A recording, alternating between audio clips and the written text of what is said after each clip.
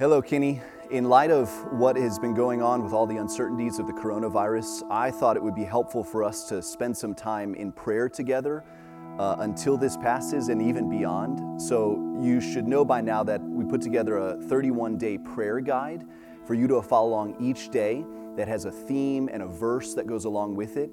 And I want to encourage you just to set aside 5 minutes a day.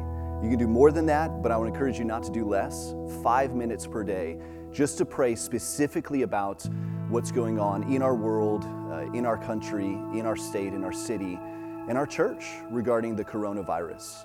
So let me encourage you to do that. And I thought, as a way of encouraging you, to provide these daily devotionals that would help you to know how to pray and encourage you to pray during this time. We'll give just a brief video based on the passage that prayer guide is based on for that day.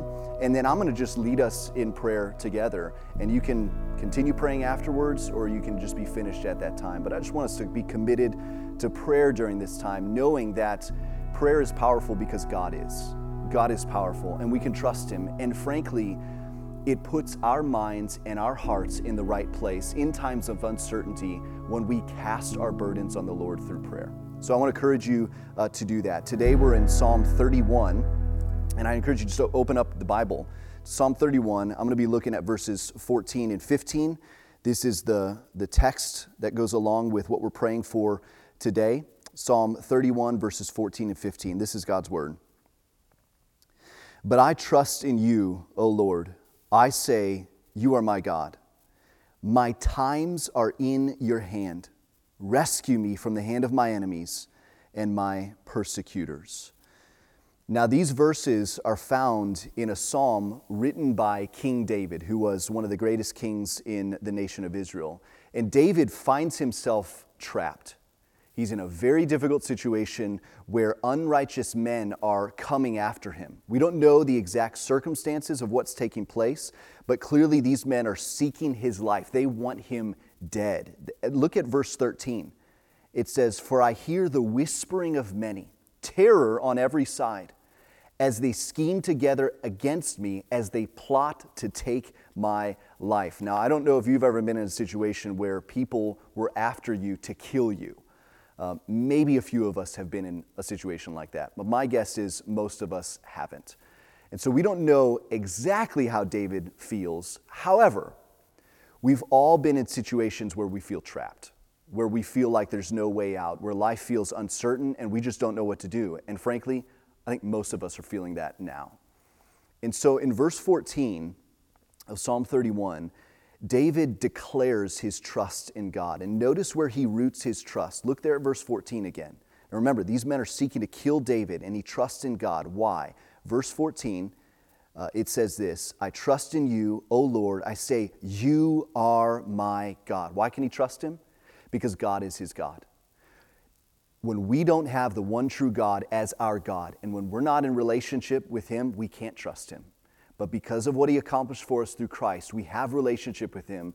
He is our God, and therefore we can trust him. Now why? Okay, he's our God, and therefore we can trust him, but why can we trust this God? Look at what it says in verse 15. My times are in your hand. My times are in your hand. What does that mean? Is he not saying, what I'm going through is in your hand?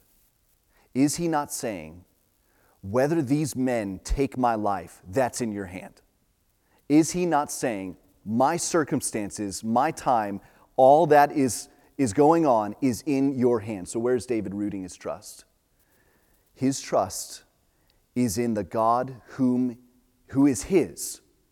God is his God. His trust is in him. Why? Because that God is fully in control of David's uncertain circumstances. And listen, the God of David's day is the God of our day. This God has not changed, and he won't ever change. So I say to us, Kinney, as a church, in this time of uncertainty, when our non-Christian, unbelieving neighbors and friends and family feel like they have every logical and valid reason to freak out during this time. You realize that's what people think? Anxiety is a normal response given what we're going through. That's a logical response. That's what non-Christians feel. We as Christians know that anxiety and worry are actually the most illogical reactions to the coronavirus.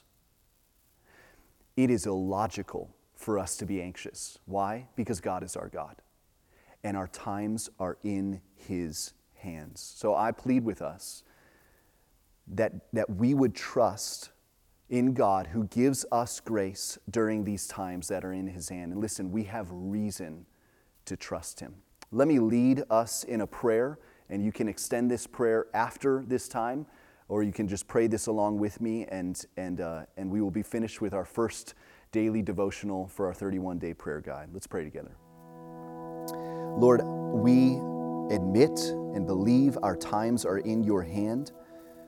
Though the enemy of death might pursue us, you are our protector. So Lord, we ask that you give us grace to trust in you in times where it feels most logical not to. Give us grace to trust in you in this time when it feels normal and righteous and good to be anxious.